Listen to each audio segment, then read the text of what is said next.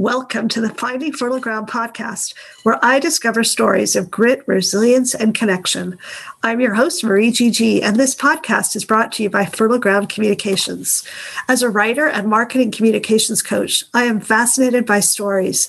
I help people discover what makes them special and help them share that with the world. If you need help with your website, marketing materials, or any kind of document, look us up on fertilegroundcommunications.com. Today is my third in my Writers on Resilience series. My guest is Julie Lythcott-Haims, a former corporate lawyer and Stanford dean who holds a BA from Stanford, a JD from Harvard, and an MFA in writing from California College of the Arts.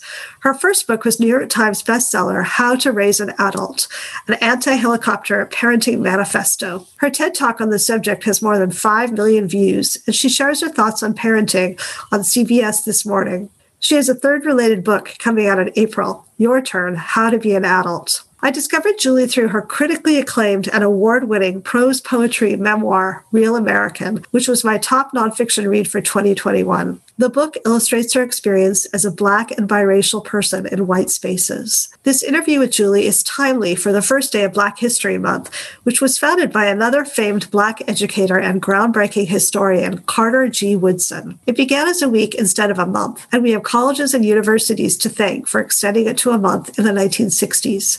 Woodson was the son of former slaves and the second African American to earn a doctorate from Harvard. Every year, Black History Month has a theme, and this year the theme is the Black family, representation, identity, and diversity, and will explore the African diaspora. What better day to launch this interview with Julie Lythcott-Haims than the first day of Black History Month? Julie, who descended from immigrants and an African who was enslaved, wrote, "My great-great-great-great-grandmother Sylvie was a slave in Charleston, South Carolina. She bore 3 children by her master, Joshua Eden, by which I mean he raped her. There is no consent in slavery. I come from people who survived what America did to them. Ain't I a real American?" Julie goes on, "When the amorphous mob harumphs about the needs and rights of real Americans, they don't picture me. People like me. But is anyone more American than those of us formed by America in an angry war with herself? I'm so American, it hurts." I'm hoping folks who are the majority, who are white, who inhabit identities that are not othered, I'm hoping they feel compassion, she said. I'm hoping my story invites them in and makes them want to know a little bit more. I'm hoping that anyone who reads it will be willing to be more compassionate towards someone who lives a different life experience. I have no doubt that after you hear my interview with Julie, you will want to rush out and read her books. I posted photos and further details about Julie on my website, including links to purchase her books. You can find the background details at www.fertilegroundcommunications.com on the podcast tab. Now, let's meet Julie Lythcott-Haims.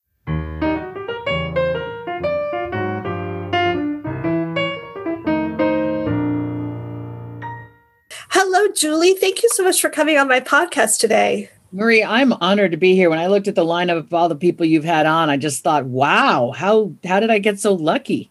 Oh, thank you so much. It's really been giving me life during this pandemic. I started a podcast after getting interviewed for a couple of podcasts, and it's just been really inspiring for me to hear people's stories. You're the third writer on resilience. So excited when you accepted my invitation. So I discovered you when my husband and I took a weekend getaway just days before the pandemic. I gave him a list of audiobooks to choose from, and he chose Real American, and partly because he is British and I am American, like your parents. So I loved that book. I gave several copies to my friends and family for Christmas, and it was my top nonfiction read for the year. So thank you for writing such a deeply vulnerable and authentic memoir. Well, Marie, thank you. I love that y'all listened to it as part of your getaway and that you resonated so personally with it. And, I remember when you reached out to me for this, it was on, I presume, Instagram, if I recall correctly. And you had some beautiful imagery about the books you were choosing as your favorites. And I feel really lucky to have crossed your radar and really excited for this conversation. So let's go. Okay, wonderful. So let's start by talking about your life and Real American. You describe it as a journey from self-loathing to love. Can you start out by telling us about your childhood? Yeah, I guess I want to start by telling you what I look like and who I'm from. Is that all right? Sure, absolutely. Yeah, I'm Black and biracial, pretty light-skinned. It's funny. when I finally began to love my Black self, I've never felt lighter skinned than I do right now. It was like I was the blackest thing in my childhood, which was an all white environment. And now that I'm inhabiting diverse spaces and loving myself as a Black person, I just look at my skin and think, my goodness, Julie, you are so light. White mother from Britain, as you've mentioned, Black father, African-American. And I grew up mostly in white spaces. My father was a physician, fairly prominent in his field. His field was public health, which is, of course, something we all have on our minds today. He helped eradicate a different plague, something called smallpox. Back in the 1960s, he was doing this work. And so when he left that behind, we just moved from opportunity to opportunity for my dad in academic health. And then he was in the Carter administration in the late 70s. And we just kept following my dad's professional opportunities from New York to Wisconsin to Northern Virginia, back to Wisconsin. And as a result, I was raised in predominantly white places, at times exclusively white, with the exception of us. And that turned out to really harmed my ability, or impeded my ability to develop a healthy sense of self. I spent many decades trying to really come to terms with that and undo it. And you were the youngest of several half siblings. Is that correct? Yeah, my dad had 4 from his first marriage. My mom had 1. I was the only one in the household growing up. Everybody was that much older than me, that it was just me, my mom, and dad, except for holidays and graduations and family events. It was just the 3 of us. The one question that my mom will want me to ask you, of course, is because she's one of the people I gave the book to. Did you ever know William Fagey? Oh my gosh. Yes. Bill Fagey. Bill Fagey. And yes. My father were close friends. Oh, and they really? were a part of the smallpox effort together. Oh, yes.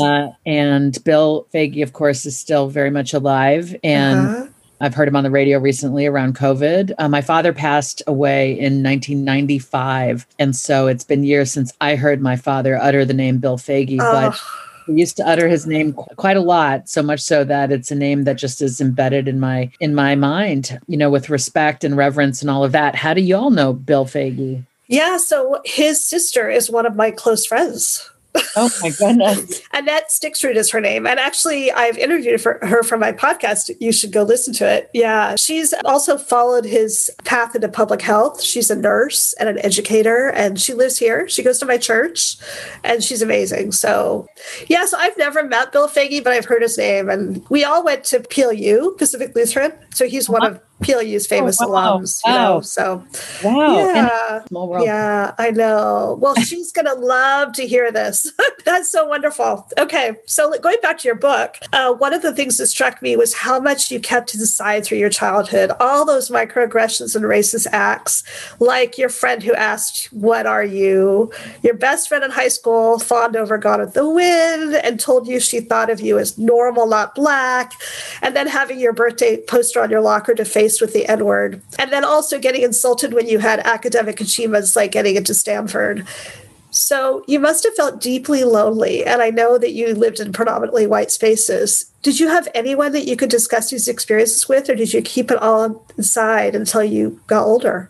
I think what I need to say is I didn't know then how lonely I was, then how alienated I was from this place of self-love. I thought everything was fine. I thought I was doing fine. It's kind of like you ask a fish, how's the water? And the fish says, what water? I didn't know that what I was experiencing was a thing called a microaggression. We didn't have that language then.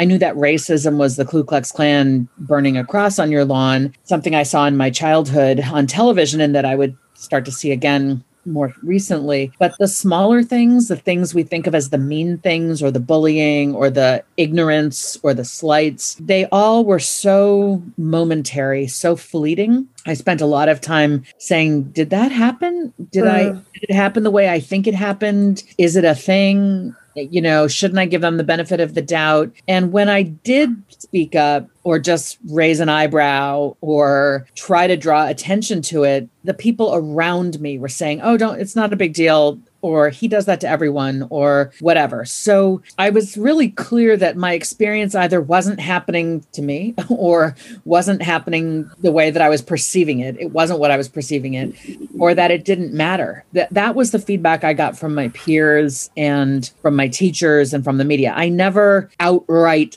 tried to draw attention to it as an issue. I never marched into the school office and said, this has happened. You need to do something about this. I didn't have that agency. I didn't have that sense of that I had the right to press these things further. And I didn't ever tell my parents, who probably would have been compassionate. On the other hand, my dad had survived the Jim Crow South. He was born in 1918. Okay, just let that sink in for a moment. 1918, my father's born. He grows up outside of Tulsa right after the Greenwood riots happened, the white supremacy siege of this prosperous Black community. You know, my father endured so much.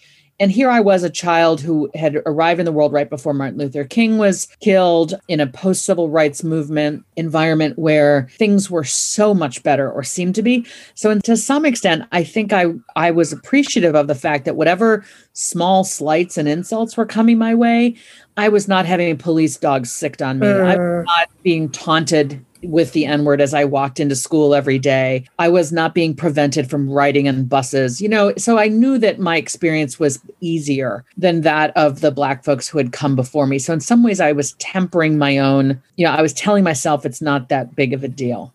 So I felt like in a lot of ways, this book was like a love letter to your parents and their stories. And as you mentioned, their marriage was considered illegal in 17 states when they got married. And both of them had such incredible childhood and family stories.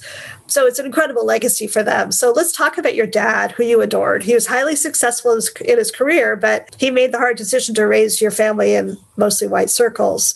What do you wish had been different in your growing up years? Well, like I said, Daddy was born in 1918. And I want to say that, you know, he was a Black man in America trying to make his way unimpeded by racism. And, you know, it was quite unlikely for a person in his time who was Black to be a physician, yet he was. His own father, Black father, was a physician. So, you know, I come from these people who really broke a number of glass ceilings. And Daddy had lived in West Africa, where he helped eradicate smallpox with Bill Foege, for 7 years, where he was just treated as a smart, thoughtful, hardworking person. That is, he was respected. The color of his skin was not an issue. It wasn't an impediment. And he just soared in that environment, and then came back to the US and was, I think, as my mother would put it, was just determined not to have his wings clipped. And so he chose to move us to these various communities, usually outside a major academic campus or big city.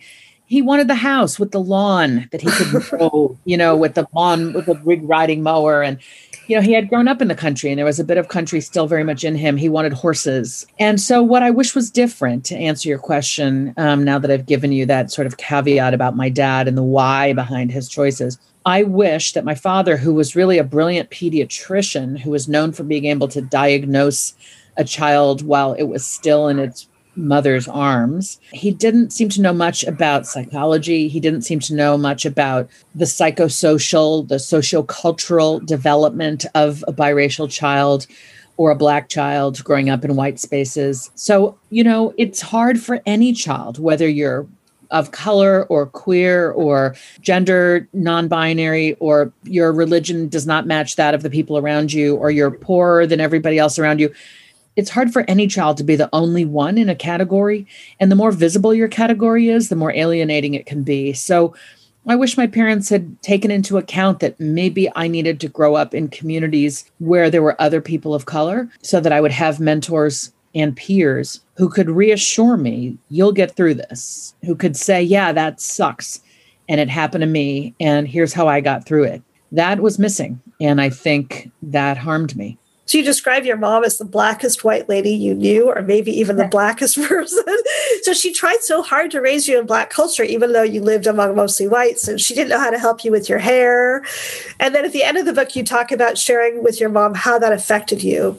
That must have felt cathartic for you after all that time. But what's your relationship with her like right now? Well, let me cut to the chase and tell you, Marie, that my fourth book is going to be a mother-daughter memoir co-written with my mother. She's going to write a chapter, I'm going to write a chapter, and so on and so forth, marching through the pages of this book. That is to say, she is very much a part of my life. We actually co-own a home together, my husband, my mother, and I, here in Palo Alto, California, in Silicon Valley, a very expensive place to live. We did that in order to get our kids to the best public schools, quote unquote, best public schools, caveat. But that was a choice we made 20 years ago. And I've let you know that my father died in 95. He was 20 years older than my mother. So he died at age 77. She's now close to 82 and very much alive and kicking and smart and fierce and boisterous and wonderful.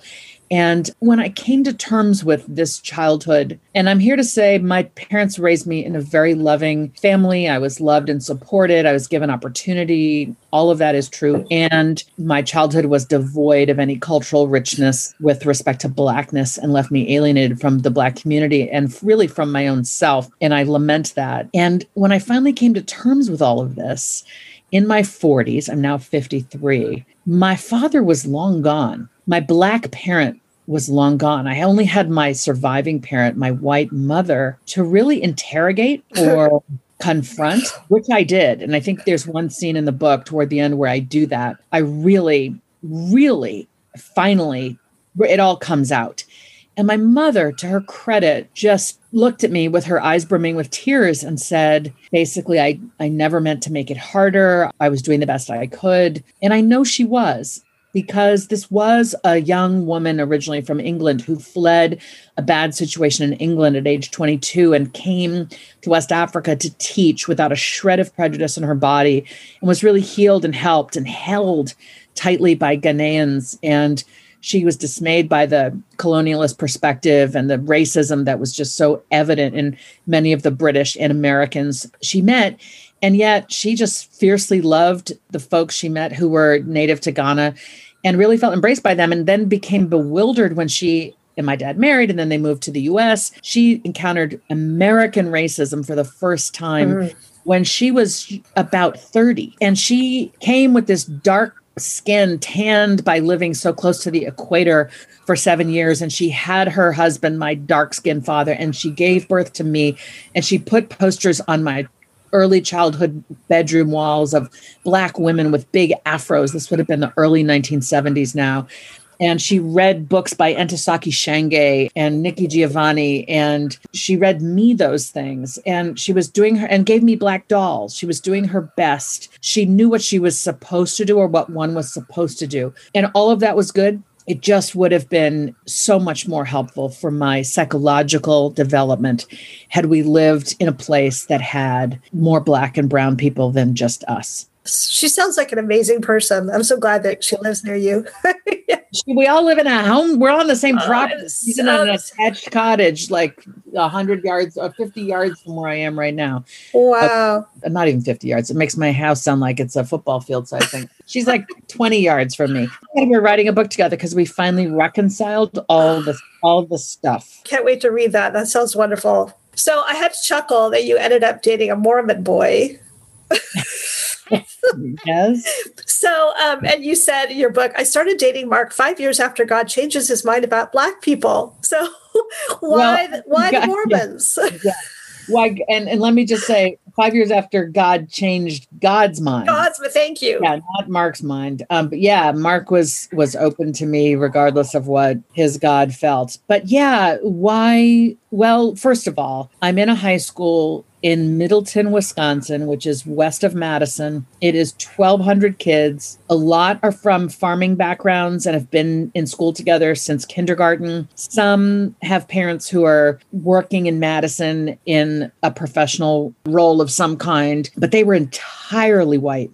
There were maybe 2 Jewish families, no other people of color. Okay. And so I'm an adolescent. I want love, and I feel lust and tenderness and desire and, longing like any adolescent does, like any human does. So I'm queer, identify as queer now. At the time I was straight. So I'm looking at all these boys, I'm going for the cute ones and the ones I like, just like anybody would. And they were all of them were white. And this particular young man, Mark, was gorgeous and athletic, and not only was he Mormon, he was a Republican, and I was a Democrat. But we would have these fierce battles. We were both smart and knew it, and we would argue with each other, which frankly was very sexy. And anyway, so I don't know how much I'm allowed to say on this podcast. Go for it. No, yeah, let me just check myself before I. Right? Yeah, I loved him, and I can also see that my parents' alarm that I would be dating somebody who was the member of a religion that had excluded Black men from being priests only 5 years earlier, that just alarmed them, and rightly so. And I think in part, I was beginning my long rebellion against my family. I was the youngest, as you've said. I had a lot of half siblings. I was often cast as the good one, the smart one. I mean, everyone in my family is smart and everyone in my family is good in some ways and complex in others. We're all complex, but I was, the kind of straight A student who'd never did anything wrong. And that was kind of the role I played in my family. I would not have chosen that role. It was a role that was put upon me. And I think my parents' outrage that I was dating this person just pushed me even more into his arms. And I would go on to convert to the church in college. And that's because, Mormonism isn't a religion you just do for an hour or two on Sundays. It's a lifestyle. And if you're a devout Mormon, you marry other Mormons. I knew that I could not be with this person for life and beyond if I wasn't a member of his religion. So I wasn't religious. My family had baptized me Presbyterian when I was tiny, but we did not attend church regularly. I had gone to Catholic churches with my friends and, Methodist churches with my friends. And here was a Mormon. What did I care? It didn't matter. And I mean, I wasn't rejecting any homegrown religion. And I think I ultimately converted in college to rebel against my family. I think I was fairly certain that this young man and I did not necessarily have a future, or if we did, I think my mother had said to me, my mother who tried so hard to create this Black childhood for me, said at some point when I was dating this young man, said, "You'll convert to that church over my dead body." And I'm here, Marie, to tell any parent listening, don't ever issue an ultimatum like that. Yes. To a child like me, because I was like, okay, I'll see you there. And don't tell me what to do, in other words. And if it's going to matter so much to you that I not be with this person, I'm going to be with this person. And, if that isn't adolescence in a nutshell, I don't know what is. It's interesting because tomorrow I'm interviewing a woman who basically fell into the Mormon church because she had an abusive home. And then she realized after she had 4 kids that she was actually queer. So she put herself into conversion treatment and is now very happily out and queer. But, it's just interesting. I mean, the Mormon church really engenders this sense of belonging that I think is a draw for people, right? It does. I mean, that's really great to hear you say. And I really appreciate your pressing on that point. Here's what I found. I lived in a house with my parents. It was a big house and there was a lot of empty space and a lot of quiet. I mean, my parents are both very outgoing, loud people, as am I, but there wasn't a lot of hubbub in my house. Mark, in contrast, was the second oldest child of 8, and they lived in a house that was the size of mine or smaller. And so there were people everywhere, which I loved. Meals were boisterous. There was always something going on, somebody talking about something. And I just, they didn't reject me. My family rejected Mark in that he wasn't welcome over at our house. He was rarely at our house, but I was welcome at his. And so, maybe that's who they were as a family. Maybe that's also the religion about just be welcoming and open in the hopes of proselytizing. I don't know. But the fact was, I felt welcome and I really appreciated that. Interesting. So when you got to Stanford, you were able to find more people that looked like you, even though you didn't feel Black enough. It's interesting that you ended up at Stanford rather than a more diverse university. Have you reflected on that? Why Stanford?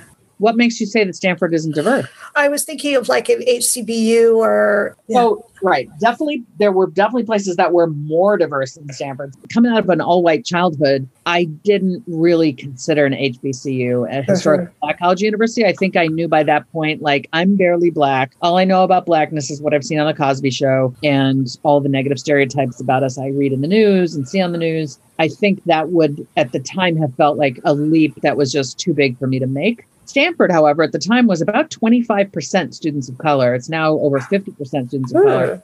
So there was a healthy percentage of Black kids. I want to say 8% of the student body, maybe at the time, was Black, 6%, something like that, hundreds of people, which was infinitely more than the number of Black people in my upbringing. So it was a very diverse environment. And I had hoped that I was going to find a sense of connection and belonging, and quickly felt that, wow, these Black kids all have something in common that I lack.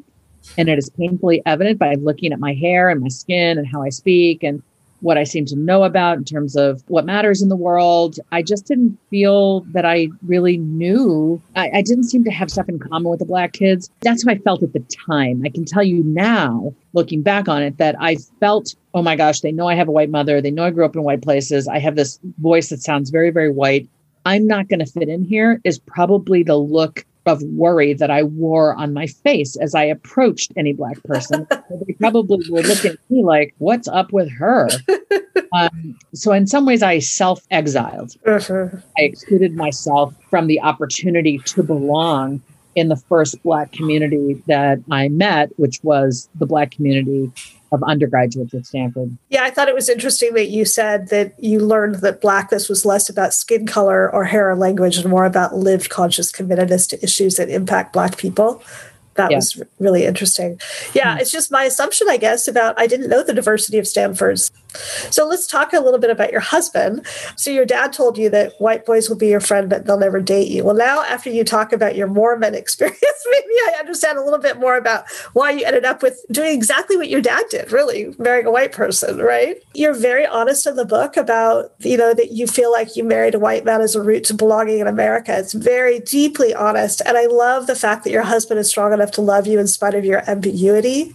Also, that he was the primary caregiver in your family when your children were young. That's what my husband did as well. Aren't we fortunate, Marie? So fortunate. I thank the Lord and the universe and all the molecules that create this human existence and every day for my partner, Dan Lithcott-Hames. He and I started dating when he was 19 and I was 20. We've actually just hit our 33rd anniversary of being together. And he said to me 6 months into dating, we were on a drive home. We were driving back to the East Coast. Both of our parents lived back east. I had met him at Stanford. This is June after we've just been dating since January. It's 1988. And we're driving across country together. And I'm driving. He's in the passenger seat. We've switched every 4 or 5 hours. And he goes, somehow we get to this point in our conversation. He says, I think if I ever have kids one day, I want to be home with them. Oh. And I, unlike you, I get mad at him. Why? Because if you listen to his pronouns, he said, if I ever have kids one day, I think I want to be with them. And I was like, why can't you say we? If we ever get, that's what you were fixated on, huh? Whoa, okay. And then this turned into this huge fight. And I'm like driving down the road at 70 miles an hour and arguing with this boy. And finally he goes, after an hour of this probably, or who knows, he goes, you know what? I think I've just been afraid to admit to myself that this could potentially last forever.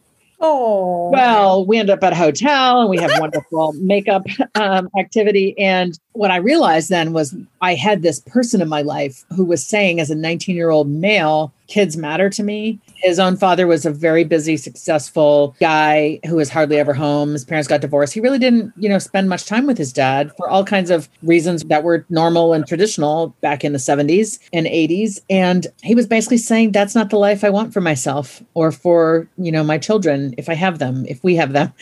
And so he's a pretty special dude. Dan Lithcott-Hames. Yeah, and being strong enough in their manhood to be able to say, I'm going to be the one who's going to take care of the kids. I mean, that's really rare. So how have you always been both hyphenated, or is that? Yes.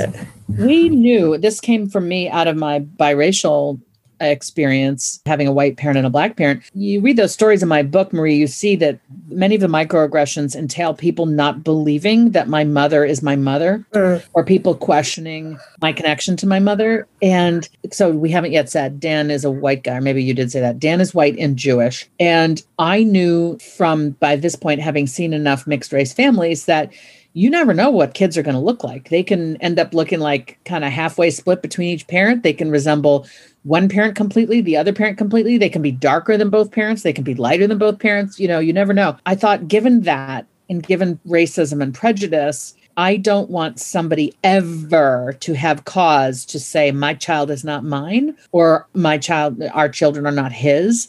And I thought if we had a hyphenated name, that would help. So we put together this, I was Lifcott, he was Hames, and we have been Lifcott Hames since August of 1992. And our children are the only two other Lifcott Hameses on the planet.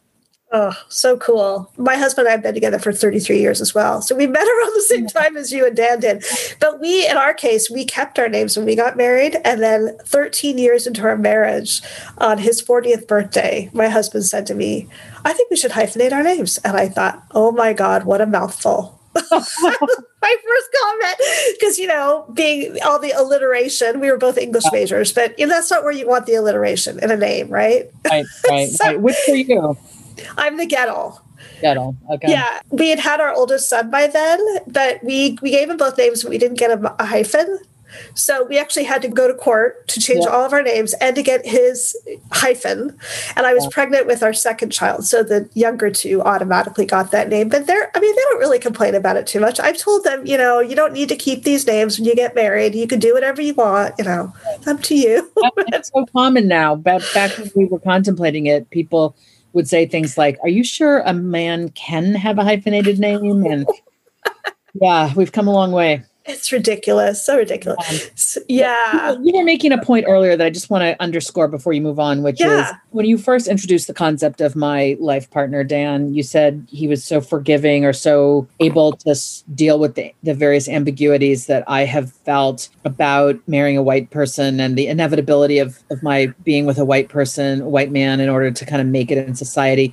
I tell you what, the way that I think about it is, first of all, I adore this man. And like I said, he's the best thing that's ever happened to me. But in the book, I'm pointing out, look, I grew up in white spaces. I was trained to please the white gaze, to please white people, to perform for them. Of course, I was going to end up with a white person. I mean, if I had waited to settle down until I'd become this self-loving person, I might have ended up with a person of color. My life is certainly very full of people of color now and has been for some time. And so the inevitability of Dan being white, of my partner being white, was really a function of when I fell in that deep love that turned into a marriage. But Dan is so non-judgmental, secure in who he is, and trusting. He just stands with me and nods and smiles when I experience the various things I'm experiencing. He is my home base. He is my safe cave. He is my rock. I mean, he's just the most eternal thing that I have in this very mortal life. Oh, that's so wonderful. Well, I love the way that you tell the story about how he complimented you for your curls. Yeah. And, after you'd had such ambivalence about your hair for years. And he was teasing me for my hair. Yes. I love that. With wet hair. We were dating. We've been dating. We lived in the same dorm. We've been dating for 3 or 4 months. I came out of the girls' bathroom having showered, and he came around the corner, and I didn't have any makeup on. I'm in my robe going back to my dorm room. And he goes, your hair. And I go, yeah. I'm sort of in this protective mode, like, oh, shit, my boyfriend has seen, because I was pressing my hair straight, for listeners who may not understand that, curly, coily, biracial hair, in which I was taught to loathe and be ashamed of. And I just straightened it with a hairdryer and a curling iron. And no one ever saw it curly. And so here he comes around the corner and he sees my head and he says, you have curly hair. And I say, yeah. And he goes, I love it. And I just couldn't believe it. Yeah, I guess that turned out to be a really important moment. Definitely. Fast forwarding ahead a little bit to when you started working at Stanford after passing the law career, which was really interesting as well. It's interesting. I was reflecting last night that you're actually the second Black Ivy League educated lawyer on my podcast. Wow. I know. Isn't that interesting? What was the other one? Barack Obama? No, her name's Ami Sienna Clark. And it's my podcast episode for this week. She was a Liberian refugee. Oh, wow. And really interesting story, but she went to Columbia Law. So, yeah. So I find it so interesting to see these themes in my podcast, the people who come together so randomly. But thinking about your jobs at Stanford, you continue to experience a lot of microaggressions, like a colleague touching your hair, being told you were too emotional and aggressive and articulate. And then there was the PTA murder mystery party when one parent arrived in blackface and no one said anything. And you asked the question, in, is this how white people act when we're not around? Holding my shit together is a victory as America works me over. I mean, now you're in a different space in your life. You're a writer full time. Do you feel like you're much more free being in this space and not actually being employed by an institution? Absolutely. Yeah. Absolutely. I want to just clarify that the PTA incident has nothing to do with Stanford. So you're right. You're right. Stanford.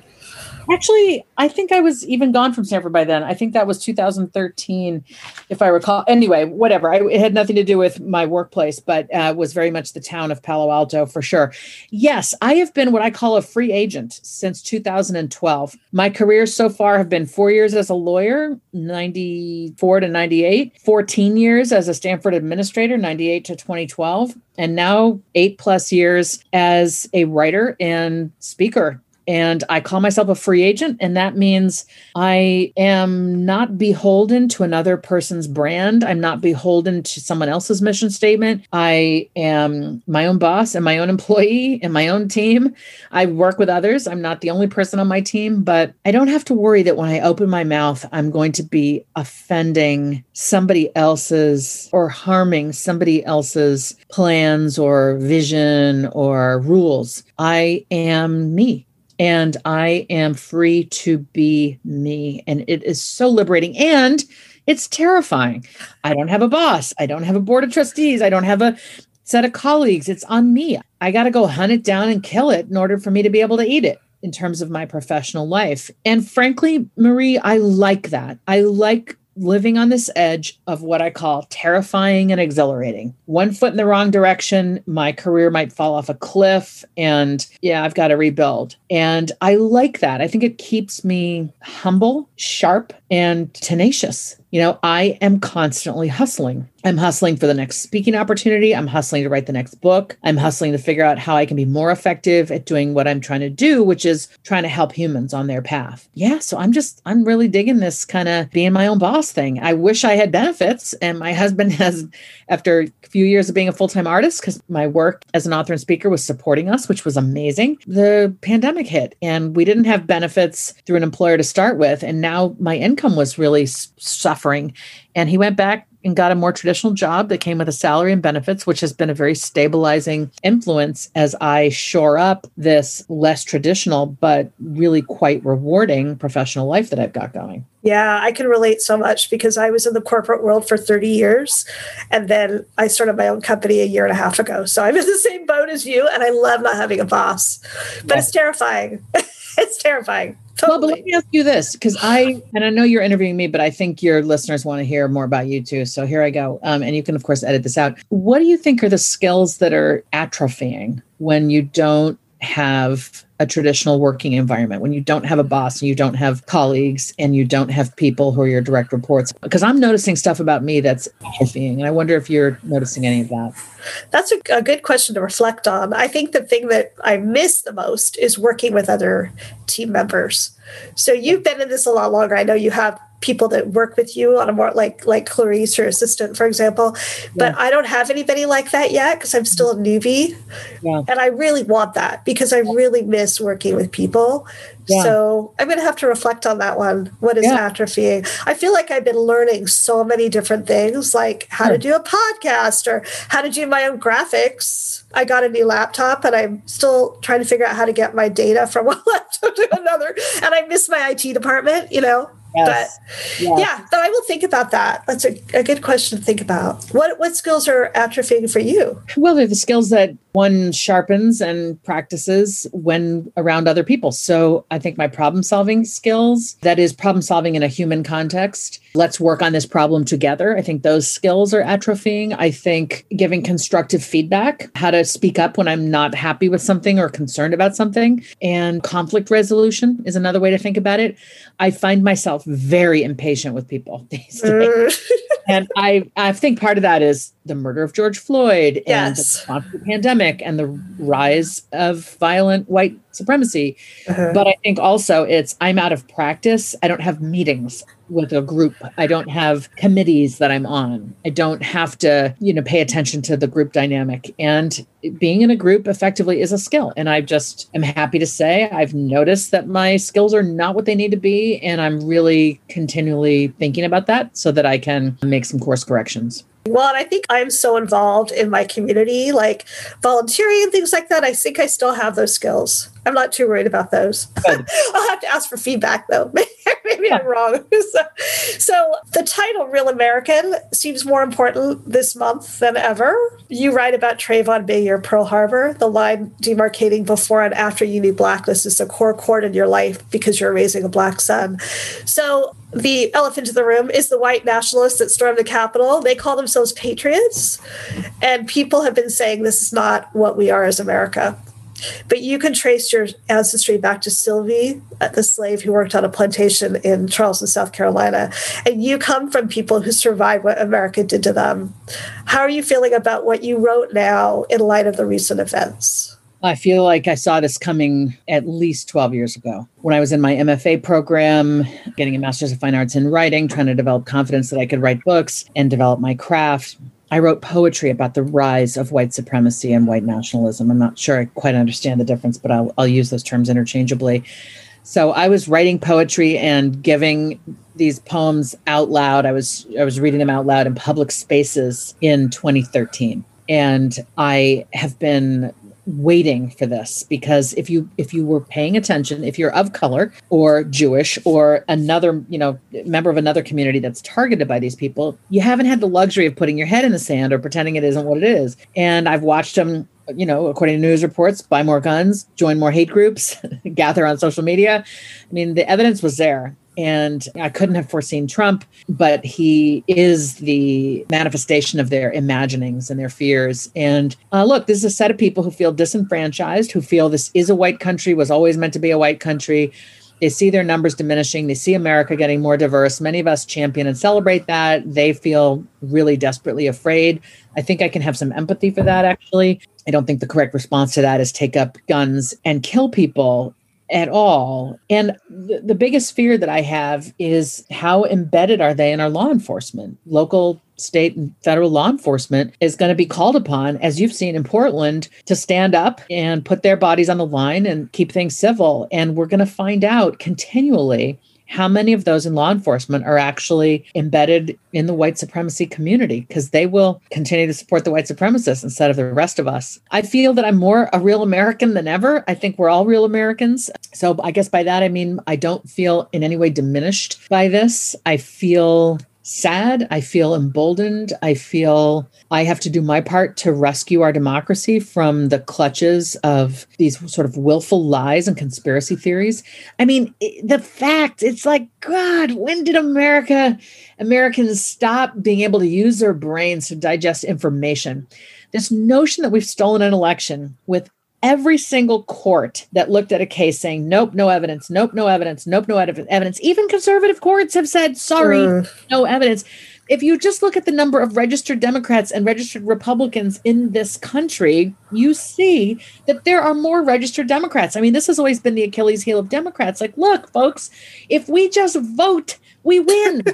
Right. We have more numbers, but we don't vote. We need to be lazier and complacent about the vote. And this time around, Democrats were like, not any longer. And we came out in record number, as the Republicans did, but there are more of us, just period. That's just a known fact. And it's not that there are dead people on the rolls or that people are voting twice. There are simply more Democrats in this country.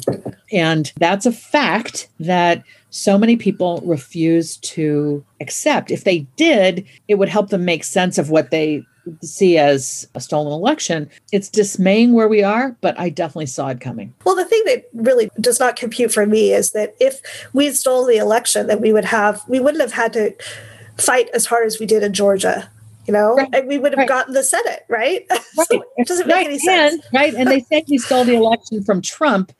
And yet, if you invalidate all the ballots that went for Biden, or the extra ballots they think went for Biden, you'd have to invalidate all the downstream races on that same ballot, like the ballots that went for Biden, but also reelected a Republican senator or a Republican congressperson. You can't have it both ways. You can't say the Biden part of the ballot was invalid, but the Republican parts of the ballot were valid. It's ludicrous. Unfortunately, millions of people believe it, and it's dismaying. I want to move on to your other books. But first of all, I wanted to just comment that I saw on your Facebook that you're a member of the Black Moms group in Palo Alto. And I'm so glad that you found a community where you can be understood. Thank you. I appreciate it. That's great. I thought it was a lovely story that somebody came up to you and tapped you on the shoulder. Yeah. Invited you? It was 2016. It was Election Day 2016. Many of us thought this was going to be the night we celebrated the election of our first female president. I was having about 45 or 50 people over, and we were putting up television screens on the front porch and the back patio and in the living room. Anywhere you went in my house, you were going to be able to see the TV and hopefully have some nice food and drinks. So here I am filling my cart with hors d'oeuvre type food and drinks. I'm buying champagne. So I'm at the champagne area, and this woman comes up to me and she says, "Ooh, I see you're having a party, are you?" And I said, "Yeah." She's like, "Me too. So exciting." Trying to do champagne math, meaning how many bottles of champagne do I need for all these people? And we were just two strangers, two Black women who were just delighted, like little girls, over what was about to happen with Hillary Clinton, we thought. And she then said, "Do you live around here?" I said, "I do. I live," I told her where. And she said, "Well, I live right over here, and I like to come up to every one of us I see." What she meant was there are hardly any Black people here. And, I try to reach out. And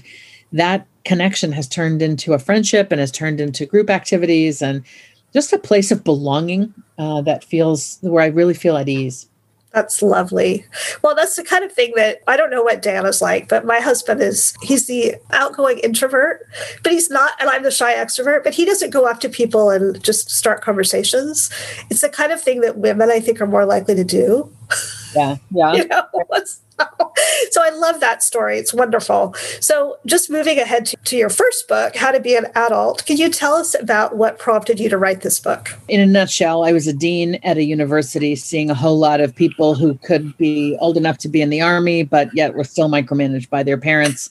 And I thought, good Lord, what's to become of them? And what's to become of all of us if the next generation doesn't know how to #adult? Yeah. How do you think that shift happened in the way that people parent? Well, I basically lay it out in the intro to the book. I say there were 4 or 5 things happening in the mid-1980s that contributed to what we now call helicopter parenting. We really became quite fearful of strangers. Stranger danger as a concept really took off in 1983.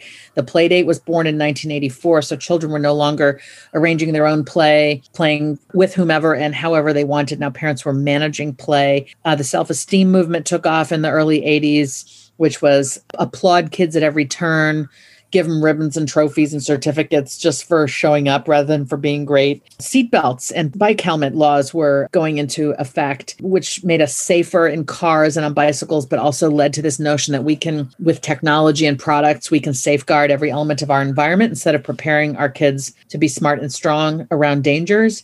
And then we became really obsessed with changing schooling to teach to the test and lots of homework in response to some surveys that suggested that American kids weren't doing as well compared to their international counterparts. So across the mid-80s, childhood went from this very free, wide open, expansive time of life to one that was hovered over, watched, managed, handled, fixed by parents. And the first set of young people who came to college with parents who couldn't let go had been raised in the early 80s with that first set of play dates. So this problem has been with us for some time, but it really wasn't until the last 10 years or so that we began putting 2 and 2 together and seeing, wait a minute, we have so many young people struggling with anxiety and depression. Why is that? Well, they've done studies now that correlate this highly involved parenting style with anxiety and depression in kids. And the why behind that is when we're highly involved in a kid's life, when we're we're over involved, doing too much of the planning and thinking and managing, problem solving, coping for them, we're not giving them autonomy. And a person who lacks autonomy doesn't really develop a self, doesn't really develop a sense of, I know who I am, I know what I can do, I can handle this, I'm going to be all right. And that really is undermining of a person's wellness and leads to anxiety and depression. So that's the situation. That's why it's a big deal. And that's why I wanted to write a book about it. Yeah, it's such an important book. And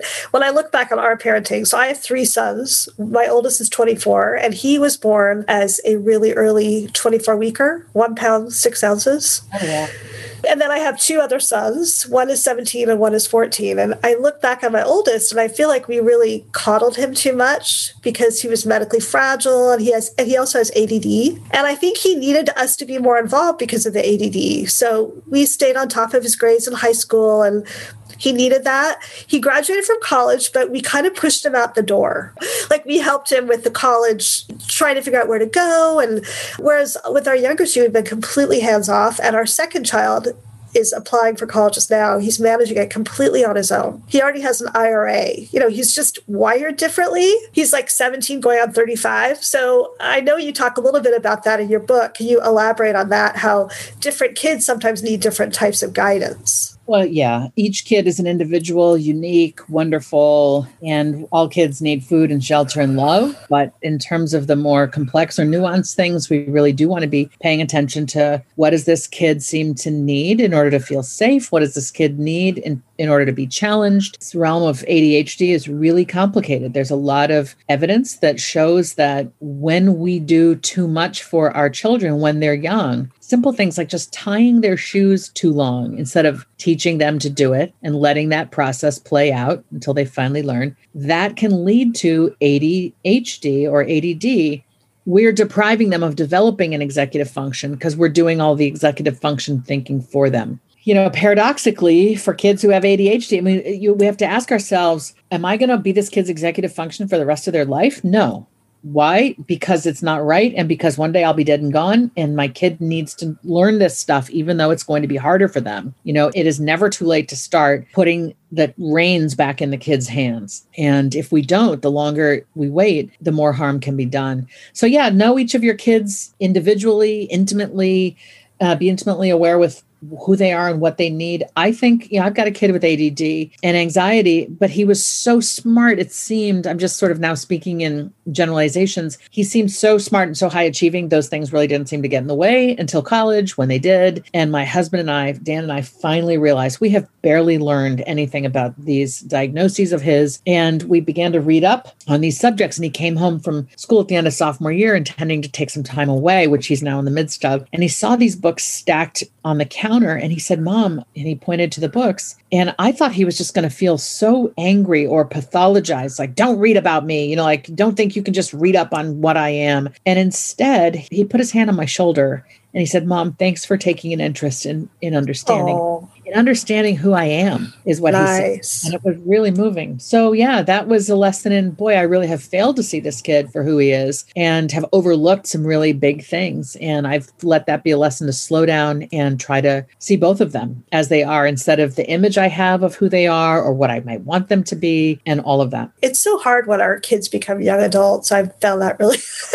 So my son he's working at Whole Foods full time. And he just the other day applied for a job, like a promotion, and didn't get it. So I feel like I'm constantly reassuring, trying to explain, like, a lot of people have to go through a lot of rejection. I've been through that in my life. There's a limit to how much we can do. So yeah. It's so hard. That leads into my other question, which I saw that you wrote a really great newsletter article about helping our young adult offspring navigate COVID-19, which was really helpful. And one of the things that you talk about is how our young people are scared for the future. And I was just curious about what you tell your kids or other young people when they express their fears for the future. Because I feel like I stumble sometimes when my 14-year-old, who's really a worrier, is like, ask me about climate change and how do I give him hope or how do I respond? And how do you deal with that? What I've read is that we're supposed to validate their fears and not do the opposite, which would be to dismiss their fears or tell them it's not that big of a deal or anything like that. So we're supposed to empathize with the fear like, yeah, that sounds like it's really bothering you, and it bothers me too, and I'm concerned. And then you switch to, let's talk about what we can do about this. You want to empower the person to sort of have some agency over next steps toward whatever the issue might be. So, with what's going on, for example, in our country right now, a kid might just feel so helpless, and you can say, well, what can we do to try to make a difference in this situation? And maybe, you're in a community where there's some protesting going on, COVID safe protesting, or maybe it's, I want to write a letter to some law enforcement officers I know are doing the right thing, and I want to thank them for their service. There are concrete steps each one of us can take so that we feel less helpless against these really large, global, systemic, existential threats. So that's the key. It's empathize and empower. Mm-hmm. And the older they are, the more real we can be. I mean, mine are 19 and 21 now, and I don't feel too much of a need to sugarcoat anything. As I've already said, people this age, they could be in the Army, but instead, here they are, they're in college, they're in our home.